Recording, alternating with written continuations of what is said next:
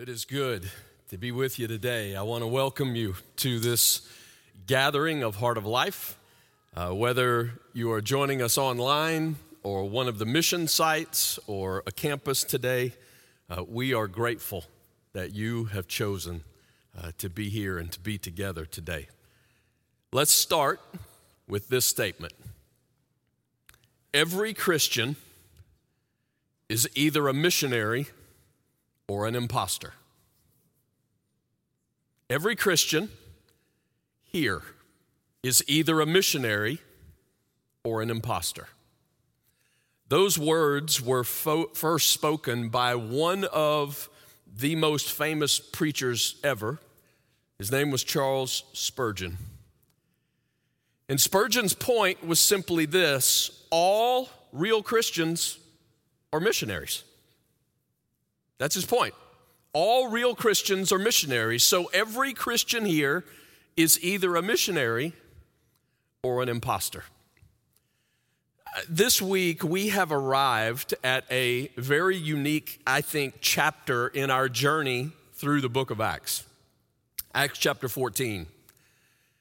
Because it shows us a sequence of life for a segment of time for these missionaries. They are followers of Jesus who keep moving forward with God's mission to seek and to save. And so they go from place to place. They go from experience to experience. That's what chapter 14 gives us. And it is a chance to observe the qualities in their life. Now, before we do that, though, Spurgeon's quote triggers something for me that I want to make sure we're clear on. It's something that the Bible makes clear, but I'm really not sure that we always make this clear. So I want to take it a step further, and I want to give you this statement. There is no difference between a Christian or a missionary or a discipler. No difference. There's no difference between a Christian or a missionary or a discipler. If you are one, then you are all three. If you are not one, then the question is, are you any of the three? Now, let me show you where I'm coming from. You might remember Jesus said this right after the resurrection. He made this statement, Matthew chapter 28. It's a very, very popular, commission that he gives us. Jesus said, therefore, go and, what does it say? Make disciples. Go and make disciples of all nations, baptizing them in the name of the Father and of the Son and of the Holy Spirit, and teaching them to obey everything I have commanded you. And surely I am with you always to the very end of the age. Now, the words are highlighted here because I want you to know that in that first big statement that Jesus makes, the instructions that he gives us, there's only one verb. That's the verb. Make disciples. That's the point. There are, along with that verb, though, three, right? We're doing English class today a little bit. There are three participles. And those three participles, right, are what help us understand how do we go about making disciples. Those participles are go, so it could literally be read going, as you are going, baptizing, and teaching. Those are the three participles that modify that verb. So how do you make disciples of Jesus? Well, as you are going, wherever you are testifying, you are sharing the good news of Jesus, you are inviting people to him, they trust him, you are baptizing. And then you teach them. You're teaching them that everything that Jesus has called us to do. So here's what this is about. That word making disciples is found, as far as I know, 4 times in the New Testament. And one of those 4 times is in Acts chapter 14, making disciples. Acts chapter 14, verse 21 reads like this: they preached the gospel in that city and won a large number of disciples. We could literally translate that, making disciples of many. That's the word. They are making disciples of many. Well, what that means, when we read through Acts, missionaries are disciples. And Jesus has already described to us, all Christians, we are to be disciplers. So if all Christians are to be disciplers and all missionaries are disciplers, my point that we're making here today, there is no difference between a Christian or a missionary or a discipler. Sometimes I think people have the idea that, okay, you put your trust in Jesus and we're all Christians. Everybody who trusts him, we're Christians.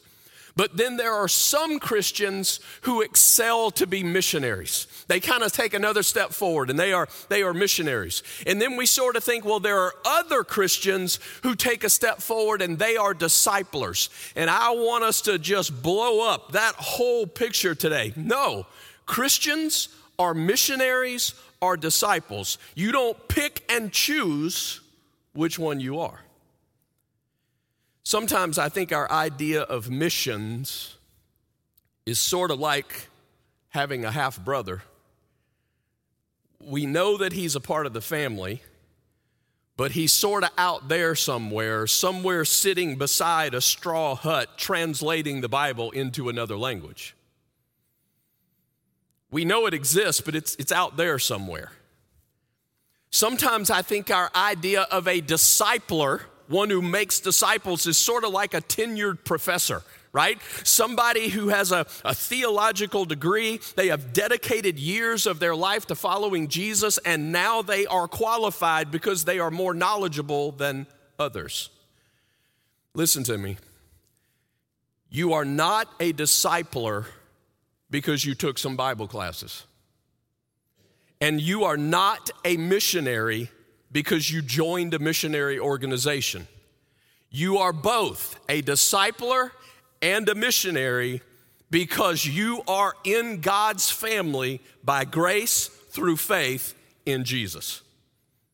Everybody in the house that's for real in terms of Christianity is a missionary and a discipler. Therefore, I want us to see that we don't just read Acts chapter 14 and go, well, cool, that's good information.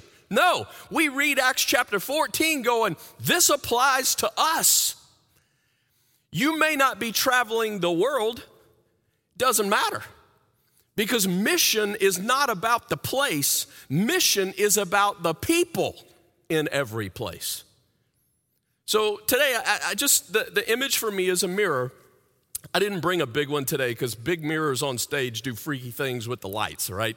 Camera guys love it, I'm sure. So I just brought a little one, just enough to give us the imagery today that when we hold up Acts chapter 14 today, it's really like holding up a mirror for us. What are the qualities of those who follow Jesus as missionaries, as disciplers, as Christians? Because those same qualities can be ours. They can be yours. Let me show you what I mean. Acts chapter 1, let's take a look at how this story begins. Remember, Paul and Barnabas and this group that's with them, they have been sent out from Antioch. We're picking up the story, verse 1. At Iconium, Paul and Barnabas went as usual into the Jewish synagogue. There they spoke so effectively that a great number of Jews and Greeks believed. So we got Jews and Gentiles. But the Jews who refused to believe stirred up the other Gentiles and poisoned their minds against the brothers. So Paul and Barnabas spent considerable time there speaking boldly for the Lord, who confirmed the message of his grace by enabling them to perform signs and wonders. The people of the city were divided. Some sided with the Jews, others with the apostles. There was a afoot among both Gentiles and Jews, together with their leaders, to mistreat them and stone them. But they found out about it, and they fled to the Lycaonian cities of Lystra and Derbe, and to the surrounding country, where they continued to preach the gospel. The first quality that I want you to see today in the lives of these missionaries, these disciplers, these Christians, it is the quality that we have seen show up over and over in the book of Acts, so it's where we start. They speak boldly for Jesus. That's what you do. Christians, missionaries, disciplers, they speak boldly for Jesus. The story here is they preach the good news. Some people believe, but not everybody.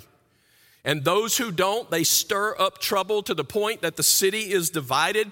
There is then persecution, a very organized attack against them, to the point that they want to stone them. Remember, stoning is to death. So Paul and Barnabas, it says in this story, they are bold when the pushback happens. They stay for a considerable amount of time. But right before the stones start flying, they what? They flee. They run. Now that might lead some people to say, well, that doesn't sound very bold to me. It's because you're not there, right? Stones aren't flying at you. Well, they run? But I'm just going to remind you in the big context of what's going on here, that there was instruction given by Jesus that sometimes you're going to enter a town and they don't welcome you. There's a time to move on. And we're going to see this pattern over and over in these missionary journeys. But also I want you to notice, when they move to the next town, anybody want to guess what this crew is doing? Preaching the gospel. Preaching the gospel. That's because they're bold. They move to the next town, which might be a safe spot to go, man, we got out of that. Let's just keep our mouths shut and lay low. No, they go to the next town and they do the very same thing they did in this town that got them in trouble. They are proclaiming the gospel. By the time we get to verse 21 in this chapter, we also find out that Paul and Barnabas do a circle, and they're actually going to head right back to this same city that tried to stone them. And again, they're going to tell them about Jesus. I'm saying that's boldness. And that is the quality that is present in the real followers of Jesus, those in whom the Spirit of God actually lives. When there's pushback, there's boldness. Speaking of the Spirit, let me give you the second one.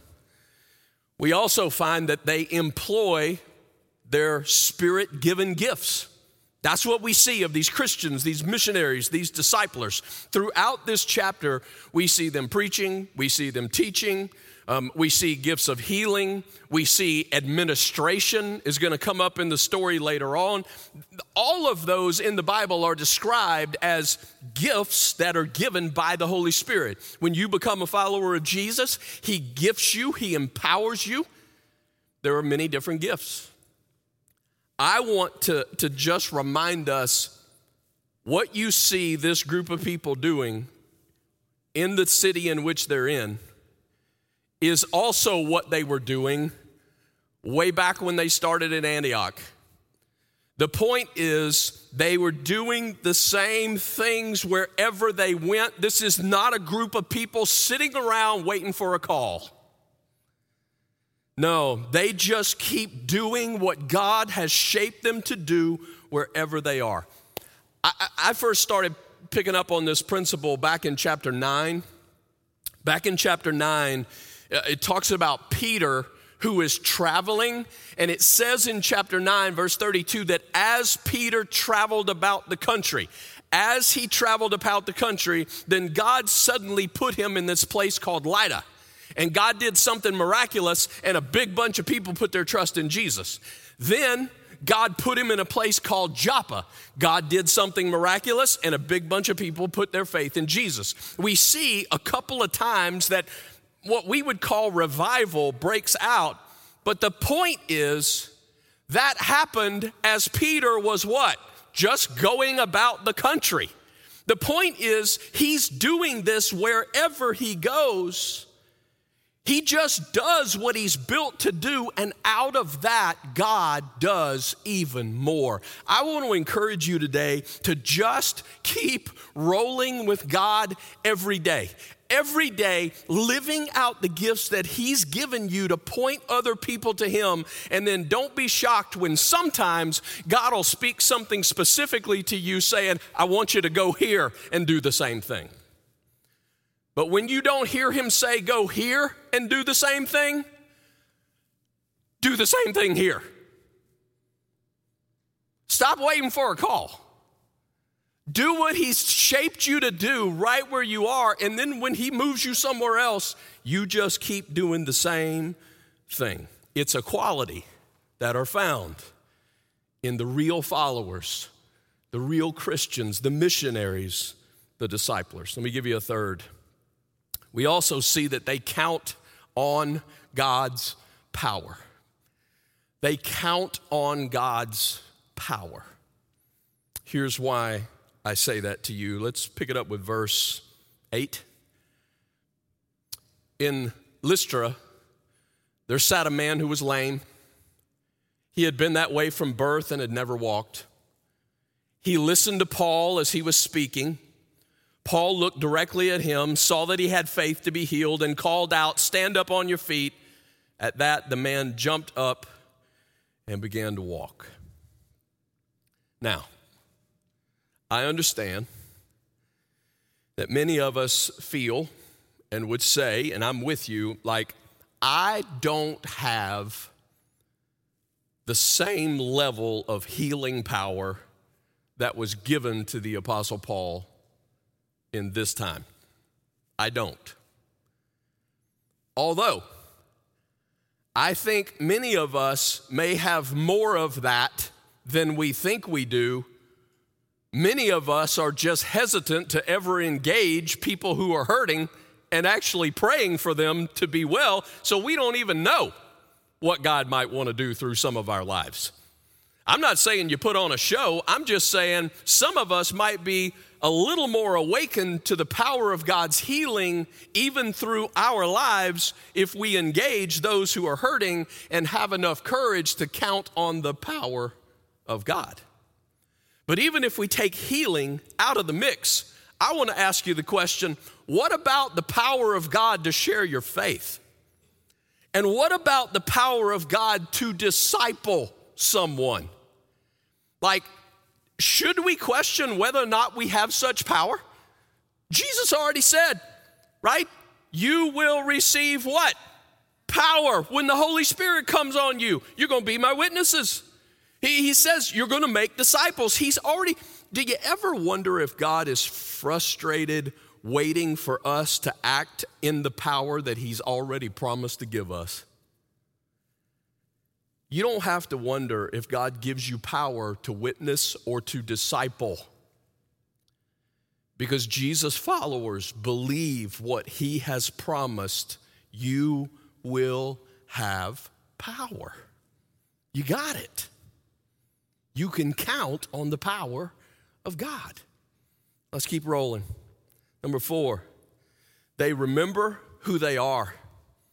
These Christians, these missionaries, these disciplers, they remember who they are. Here's why I say that. Verse 11, the story is when the crowd saw what Paul had done, what had just happened? Miracle, man healed. They shouted in the Lycaonian language, "The gods have come down to us in human form." Paul and Barnabas are standing in an opportunity where they can be treated as gods. I know a bunch of people in our world who are constantly looking for that scenario.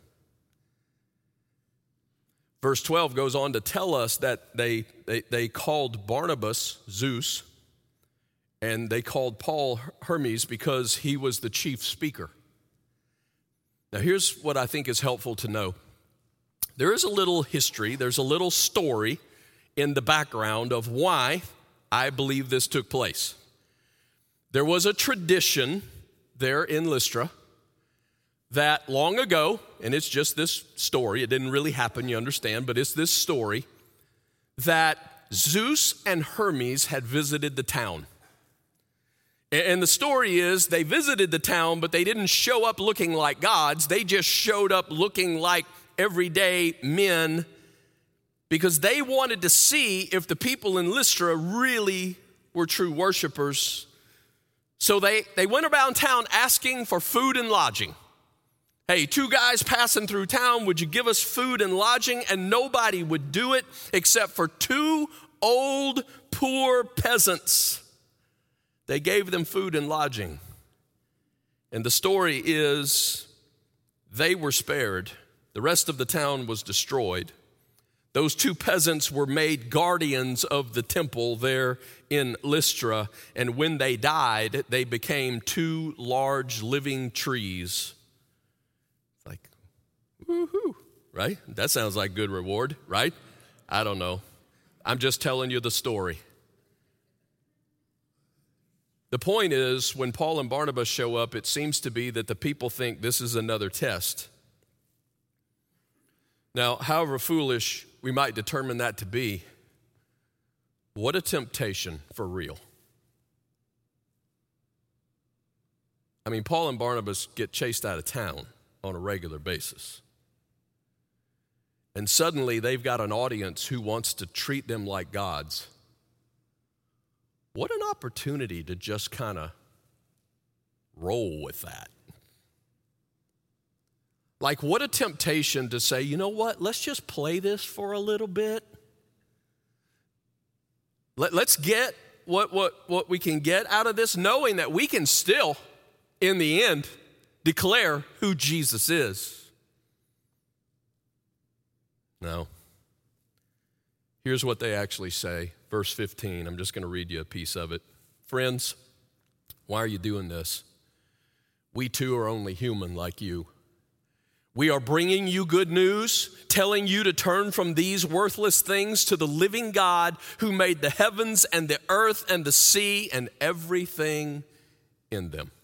Just a side note, I think it's interesting. This is one of those places that Paul doesn't start with the Old Testament in his argument with them because these people don't know the Old Testament. He starts with what we would call natural revelation, if you will. What they are quite aware of is that this big old world, something has to be behind all of that. And so Paul starts with the God who makes everything, the God who brings rain, the God who provides food. Back to the point. We keep moving forward following God's mission to seek and to save, always with humility. Listen to me. The path through which God works is always humility. We remember who we are and we remember who we're not. Jesus humbled himself as a servant. And he very clearly told us to do the same.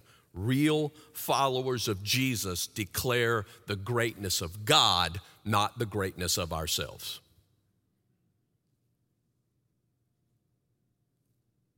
Number 5, the qualities in these real Christians, real missionaries, real disciplers, they persist. They persist. I love this part of the story.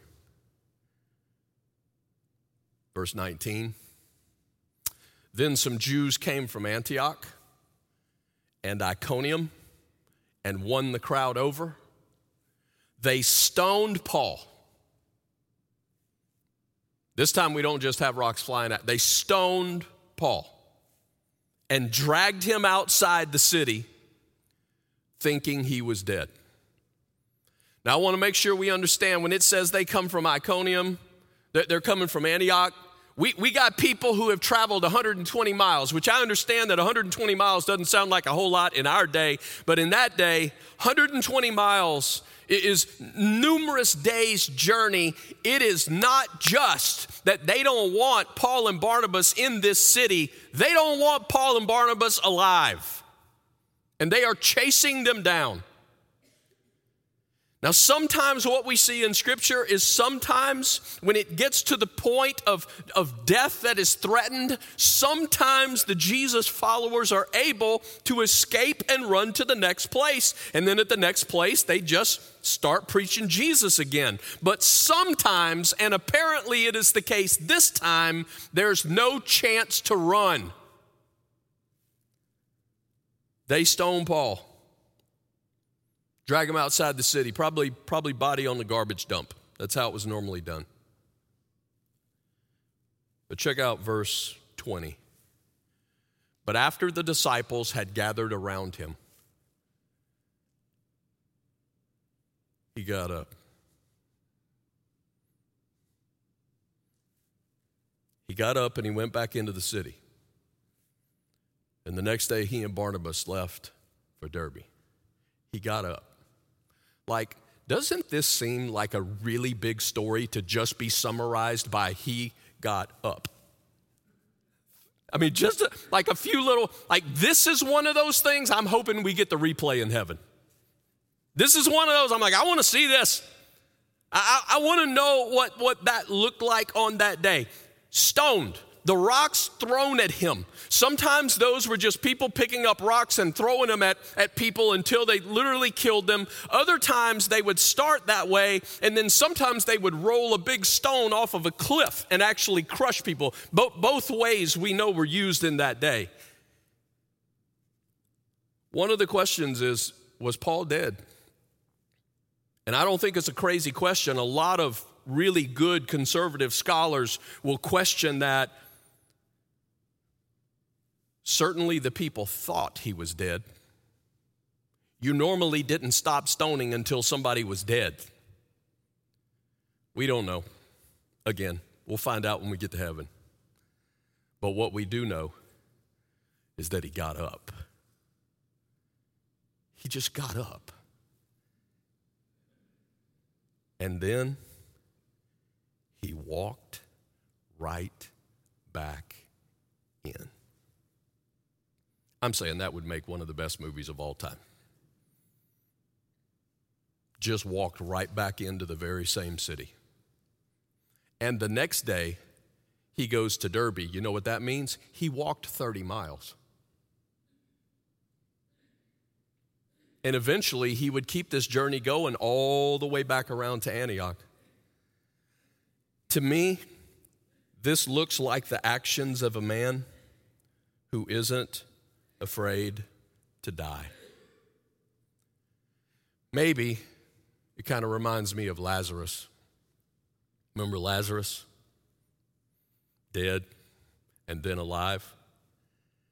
It's sort of like if you've been dead, what are they going to do to you? There is something powerful about Lazarus. There's something powerful about it. It's like once you've been dead, like, what can you do? The promise of Jesus is not that we will not face trouble. The promise of Jesus is, I am with you always. I want to pause here just for a second, and I want to speak to our team that is in Togo right now. I'm hoping that they're being able to join with us. Hopefully the Wi-Fi is good enough to keep that rolling. There are 4 of them who are still waiting there to come home, waiting for all the tests to clear. And I just want to encourage you guys to recognize that from the beginning,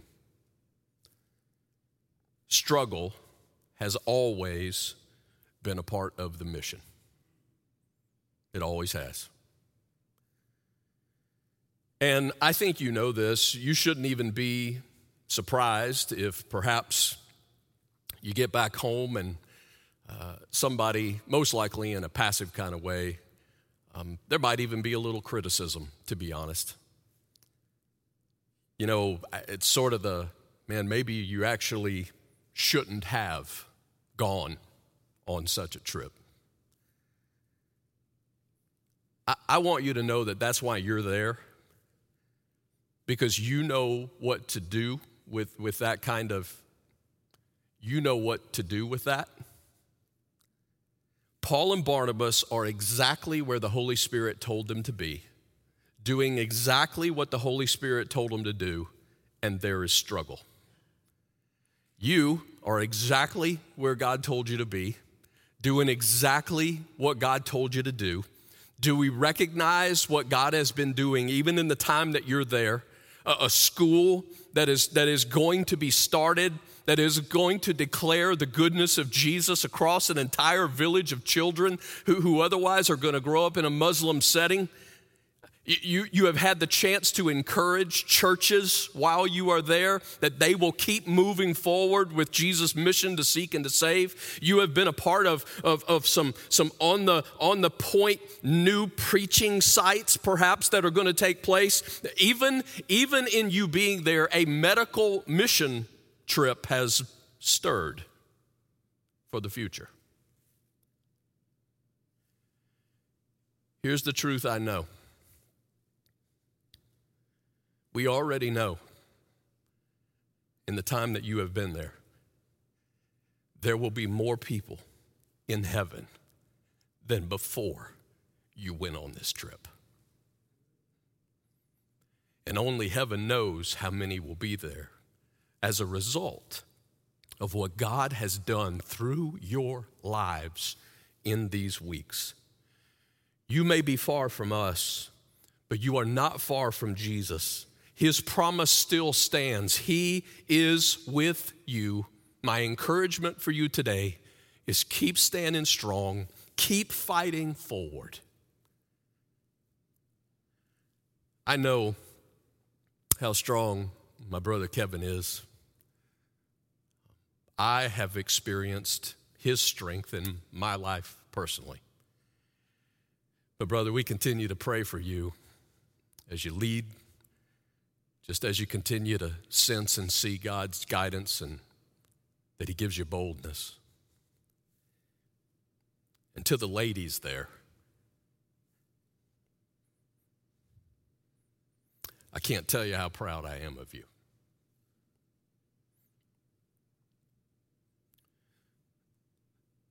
We often say the safest place you can be is where God tells you to be, doing what God tells you to do.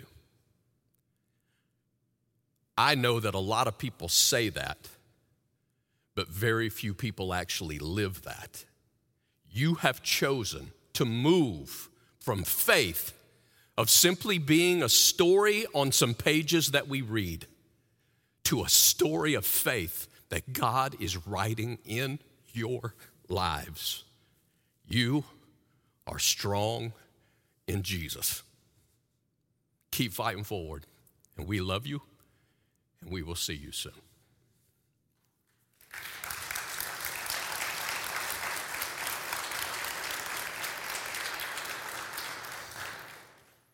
Number 6, these real Christians, real missionaries, real disciplers, they follow up. They follow up. We're about to land the plane, so hang on. They follow up, all right? Let's read it in verse 21. Check out what it says. They preached the gospel in that city and won a large number of disciples. Then they returned to Lystra, Iconium, and Antioch. They returned. Told you. Here's our words. We'll come back and get these. I'll give them to you. Strengthening the disciples and encouraging them to remain true to the faith. We must go through many hardships to enter the kingdom of God, they said. Maybe I should preach a sermon on health and wealth. Like, how does anybody ever do that when it's this clear? We will go through struggles. Let's keep going. Paul and Barnabas appointed elders for them in each church, and with prayer and fasting committed them to the Lord in whom they had put their trust.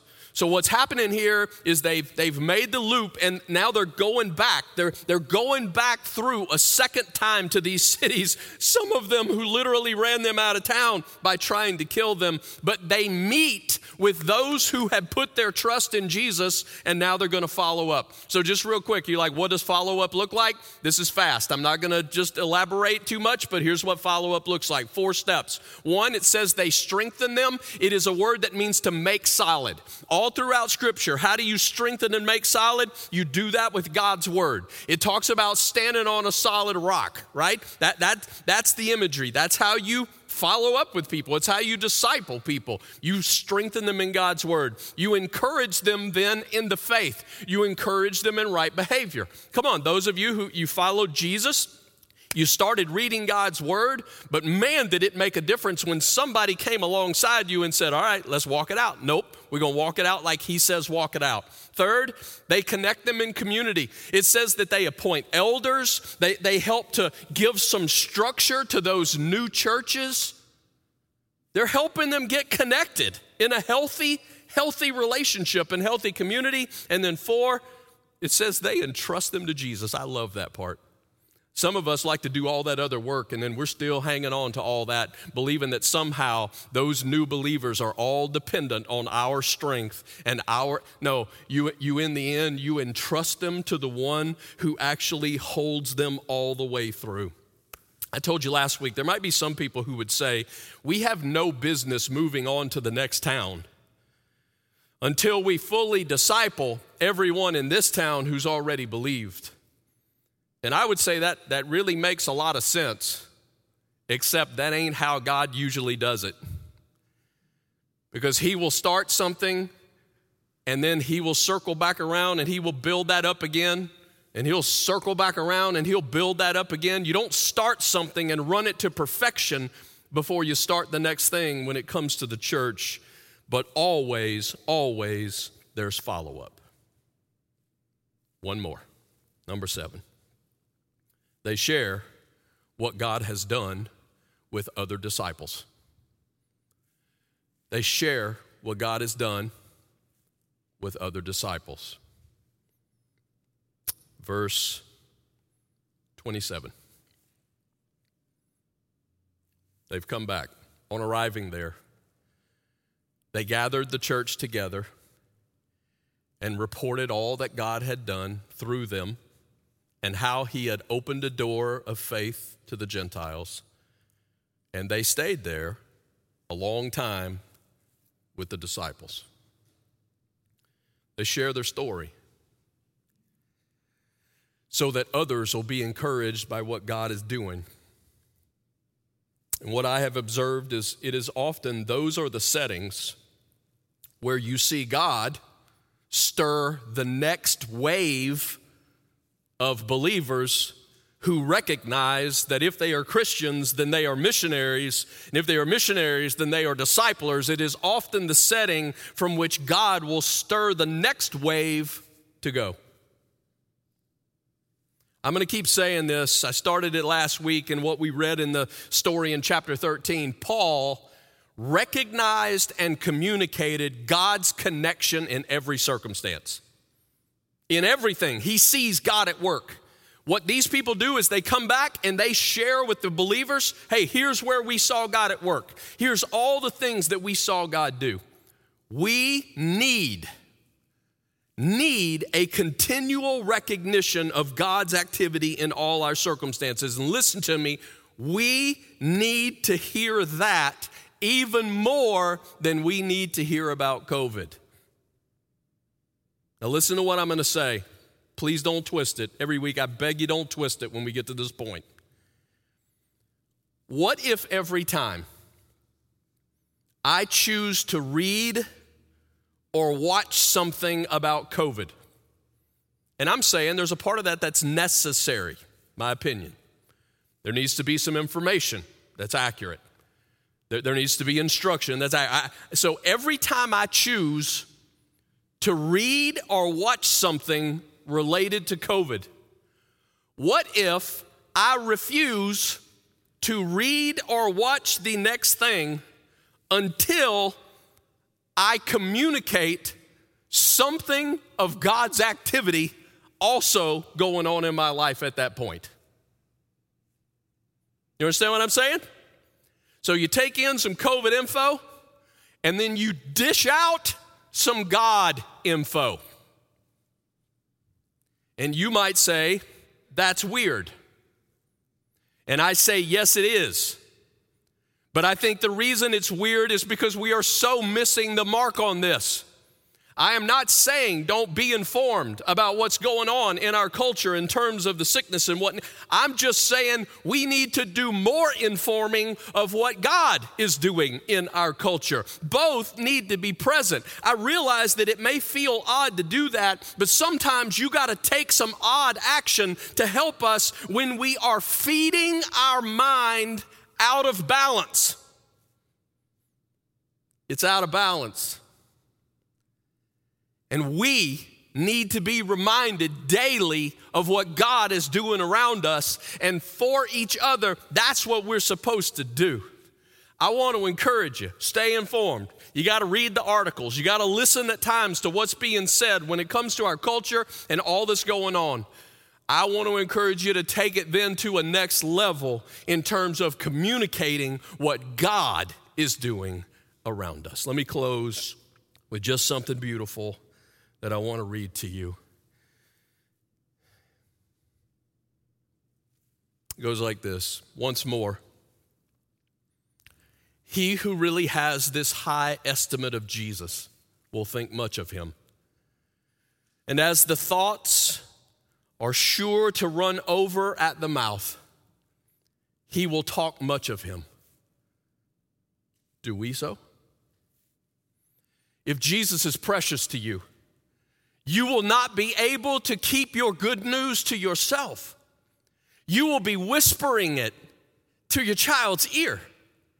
You will be telling it to your husband. You will be earnestly imparting it to your friend. Without the charms of eloquence, you will be more than eloquent. Your heart will speak and your eyes will flash as you talk of his sweet love. Every Christian here is either a missionary or an imposter. Recollect that. You either try to spread abroad the kingdom of Christ or else you do not love him at all. It cannot be that there is a high appreciation of Jesus and a totally silent tongue about him. Be wise in your generation and speak of him in fitting ways and at fitting times. And so in every place proclaim the fact that Jesus is most precious to your soul. Spurgeon.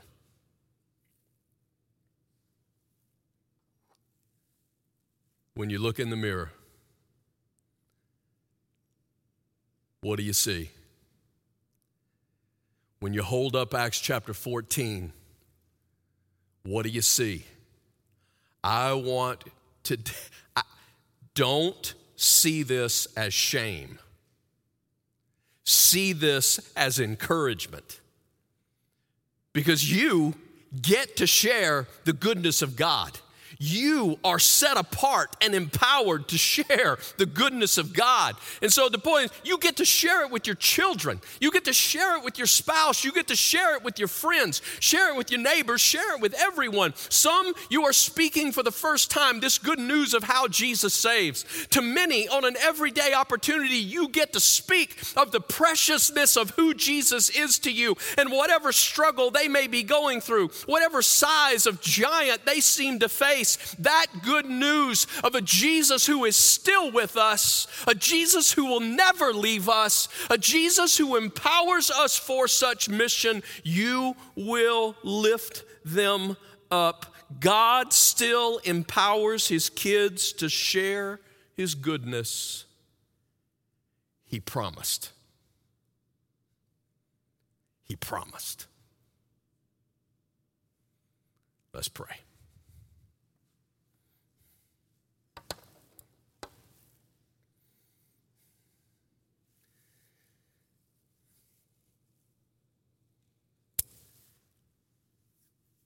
Lord, I thank you for the mirror today. a chapter that you would see to be written down and protected, a chapter that in your grace you would allow us to have today. God, that leaves no doubt the picture of what you have said very clearly in Scripture. God, we who are your children, we are missionaries, we are disciplers.